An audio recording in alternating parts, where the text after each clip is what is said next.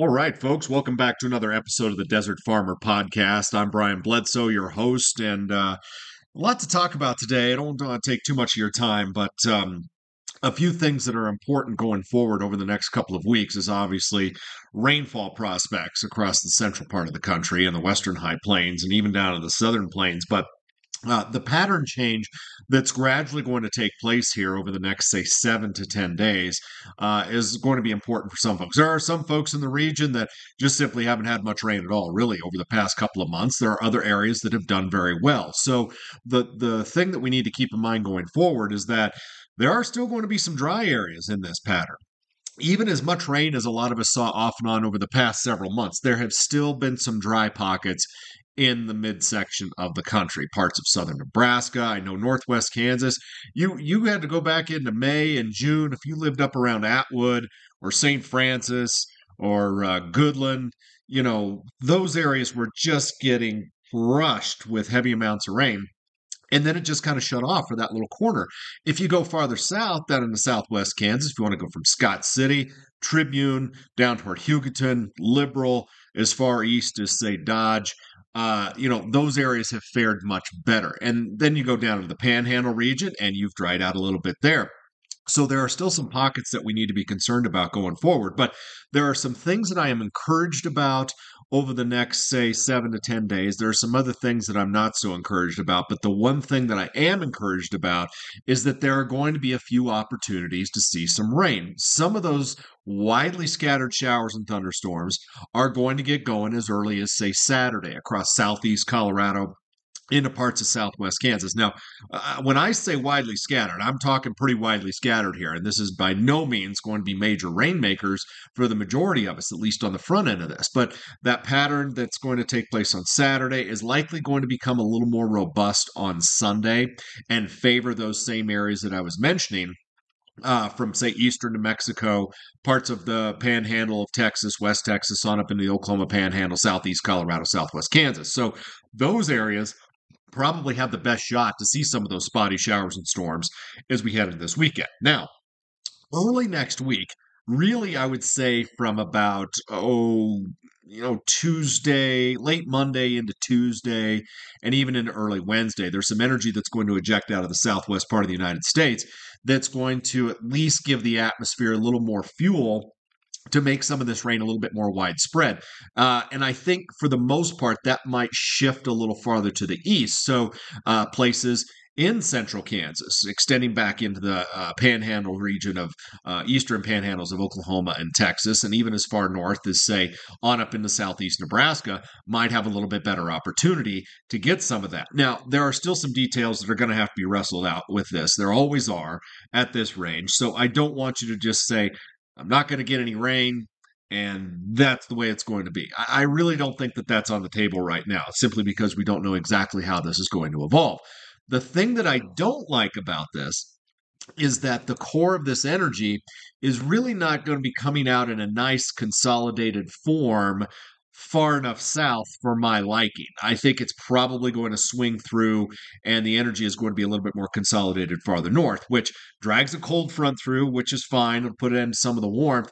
But if you don't get any rain along or immediately behind that cold front when it comes through, it makes it very difficult beyond that to talk about much in the way of rain. And in fact, if you don't get rain, I would say between Saturday and next, say, Thursday, and I'm putting this out there on the longer end of this in case this slows down a little bit, but that window of opportunity, again, this Saturday, which would be what? This Saturday would be September 30th, and next Thursday, which would be October 5th, it might be a while, at least in the midsection of the country. Now, I have seen some other things that bring down another storm system next weekend that would be colder, that would still give us another shot. I don't want to focus on that just yet. We can talk about that at a later time. So my focus as far as the window goes is from Saturday afternoon, the 30th, through the morning of October 5th. I think that's probably our best window of opportunity to get some of those scattered showers in there, which, again, far from a guarantee that you'll see rain, but there will be some folks that I think that actually get some, half inch, maybe up to an inch of moisture out of this deal. which would certainly be welcome. So that's kind of what I'm focused on the near term regarding rain chances. In terms of those that are looking for a hard killing freeze across the region, I don't see much opportunity for that, at least right now. I think your better opportunities are probably going to be up in eastern Wyoming, far northwest Nebraska, and the north and northeast, where the core of that next system coming down might offer a little bit of cooler air. But farther south, unless that thing coming through next Saturday, which would be around October 7th, decides to materialize, I'm pretty um, pessimistic, I guess I should say, about any type of hard killing freeze that's going to impact much of the western and southern high plains. Okay, for that reason. Um, there's a lot of El Nino talk out there, and I've been talking about this now for quite some time. So, for those of you that have heard this message, great.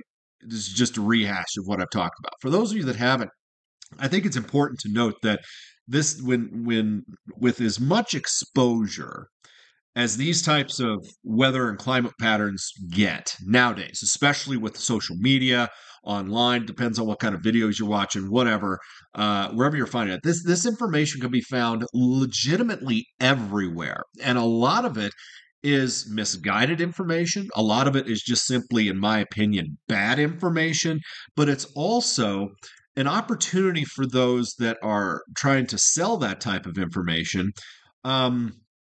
To lure you into thinking that El Nino is something that it is not.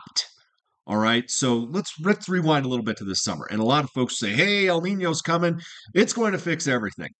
That's not the case. There's a signal that comes along with El Nino that benefits certain regions. There's a signal that comes along with it that doesn't benefit other regions. And I want to be real with you about it. Most of those signals, and as far as that strength is concerned, it's not a summertime thing.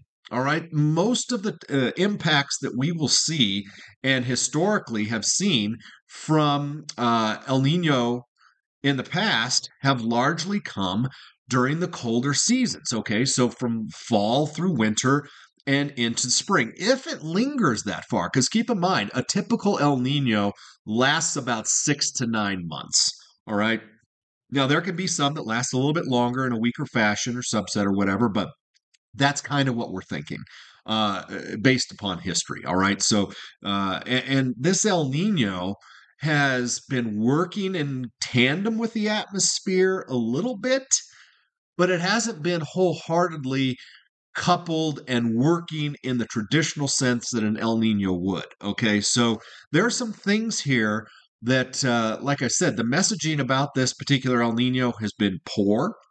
I think a lot of the information that has been consumed, especially regarding warm season precipitation events, I think that has been poor.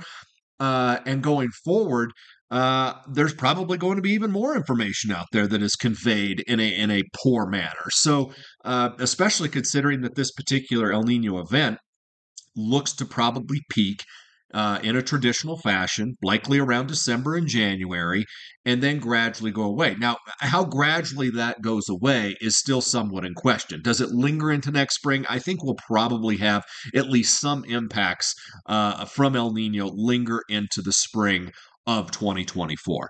Now, after that, I would expect El Nino to diminish pretty rapidly. And then I would expect the ocean out there to cool again. All right. And I know you guys are going, damn it, man. What are you talking about? We just got through dealing with 3 consecutive years of La Nina. Well, I don't want to go there just yet, but historically, when we're talking about an El Nino event that came on the heels of a long-standing La Nina. We rapidly go to El Nino, and then after we see that El Nino subside, history will show you that we will go back toward some sort of a La Nina event. And that is especially true when the PDO, the Pacific Decadal Oscillation, is in a negative or cold state. And that's what we have right now. Okay, so as long as the PDO stays cold, I'm still pessimistic about moisture in that longer term. We see this narrow window of opportunity here that I think that a lot of us are going to capitalize on with this El Nino event. to see some of the moisture that we to eradicate some of the drought that we have going across parts of the Southwest United States, across New Mexico, parts of Texas, and then on up into the central and the upper Midwest. I think we have this narrow window of opportunity for that to happen with this El Nino. But if that doesn't happen, okay, I have some serious trepidation about where we're headed in the back part of 2024. And I think we really have to be mindful of that. That you've been sold a false bill of goods about how great El Nino was going to be for your area, and you don't get the moisture that you're expecting, only to dip right back. It's one of those things that you have to be very mindful of about how you're going to balance the risk with your operation. I think that is really important, a really important discussion going forward, especially for folks that, if you got hailed out this last year because there was so much damn ice around the area that and you don't get good moisture to capitalize on, you're really going to be positioned behind the eight ball if we go right back to dry during the back part of 2024. So in terms of the messaging with El Nino, and this is all I'm going to say about this, all right, is that the way we start with this El Nino going forward, I'm talking, here we are almost in October. We're going to be in October here in 3 days. The way we start with this likely isn't going to be the way we finish. So if we capitalize on some good moisture in parts of the region for the rest of 2023, and obviously we're headed toward the cold season, so whatever happens in large part is going to be snow for some of us, that as we head into 2024, and things may be okay the first part of 24, but the back part of 2024 is something that I'm concerned about. I have made no mistake about telling that to the folks that I work for and anybody that's going to ask me, that we have to be prepared for what happens after we see this El Nino episode subside. The other thing that is important with this is, and I've mentioned this before, is what type of El Nino this is. So far, it's been an east-based or traditional El Nino, meaning the warmest pool of warmer than average water is situated along the equator in the East Pacific, right off the west coast of South America. Okay, so if the warmer than average water pool, the core of that pool stays there, we have this particular set of outcomes that history suggests we might have. If that shifts a little farther to the west, I still think we're okay. But I've heard this referenced online a lot, and I've been looking at Modoki El Ninos, for at least the past 15 years since I became aware of it. And a Modoki El Nino is when that warmer than average pool, the core of it, shifts far enough west to where it kind of turns the traditional El Nino like patterns on their head, meaning we have a ridge of high pressure out off the coast of California. We dump cold air and the active weather in the eastern 2/3 of the country, in the west and the southwest United States, kind of has some problems, in terms of moisture regularity and also pattern variability. All right. Now, I think that Modoki El Nino solution that I just talked about is probably an outlier at this point. I'm not saying that that couldn't happen, but we are by no means in that type of an El Nino right now. We are very much in a traditional or east-based El Nino where that warm pool is situated, which gives me a little bit more confidence going forward that the southern tier of the United States would typically have a more active than usual storm track over the next several months. The Pacific Northwest is probably going to be drier than average. Same thing for the Northern Rockies, for that matter, and maybe some parts of the Ohio Valley. But if you're looking for probably some of the more active weather, once the seasonal change passes and things stabilize, it's probably going to be farther south. Now, the Pacific Northwest, Northern Rockies, you're probably going to see some moisture out of this before we see the traditional set of El Nino patterns take over as we get deeper into the cold season. So I don't want to diminish your moisture prospects, at least early on, with the seasonal change, which in many cases would kind of buck that traditional El Nino-like pattern. So the bottom line here is, folks, is that this is not a one-size-fits-all type of a scenario. This is not a set it and forget it type of scenario. This is something that, for myself in particular, I continue to babysit. I look at this stuff every day.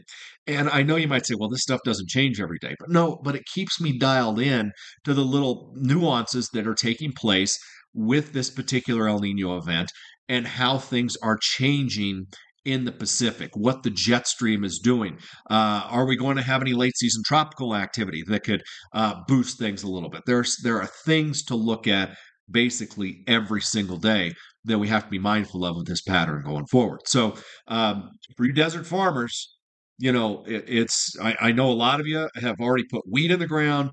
A lot of you have not put wheat in the ground just yet. You're waiting for some better moisture prospects. A lot of you still have milo to cut. Some of you are still cutting corn if it didn't get hailed out. In other places, you're looking at basically setting your outfit up for what lies ahead as we wrap up 23 and we go into 24. So I think, in particular, to keep on top of this stuff and be mindful of its changes, even if these changes are subtle, these are things that I'm going to continue to convey to you because I think it's something that's really important to keep on top of. So, bottom line, just as a little bit of a refresher here, in the short term, that best rain chances for you is basically coming from Saturday through the middle part of next week. And beyond that, things become a lot more sketchy about when that next shot of moisture can come in. And as I said earlier, not everybody's going to get it, but it's our best shot that we have, at least in the short term, going forward. So, again, just wanted to reach out to you folks again, say hi. I'm building my guest list about who I'm going to have on this podcast going forward. I hope to keep you entertained, if nothing else, with different topics. And if you have ideas for a topic, feel free to hit me up on Twitter. It's just at Brian Bledsoe. You can DM me. You just shoot that out to me, and we can do that. Or if you want to email me, if you want to be on this podcast, if you have a message to get out there, just drop me an email. It's Brian Bledsoe, BrianBledsoe WX So again, that's Brian Bledsoe WX@gmail.com, or just simply hit me up on Twitter and we can get that going. Beautiful weather. I know some of us need the moisture, but it's beautiful outside today. If you haven't had the chance to get out there and enjoy it, do it. This weekend's looking good. Wind is going to pick up this weekend too, so the grassland fire danger is going to be an increasing issue as that energy starts to drop into the western part of the country. So please be mindful of that. We've obviously been very lucky without any wildfires in terms of rangeland wildfire danger and whatnot going over the past several months. So we've been blessed by that. But going forward here, a lot of that grass is tall, a lot of it is crispy. Please be careful when you're working out in the field so we don't have any wildfire issues with that increase in the wind that's coming over the next several days. Hope you all have a blessed Thursday. We will be in touch again, and appreciate you all's support, and thanks for being listening with me today. Have a great day, everybody.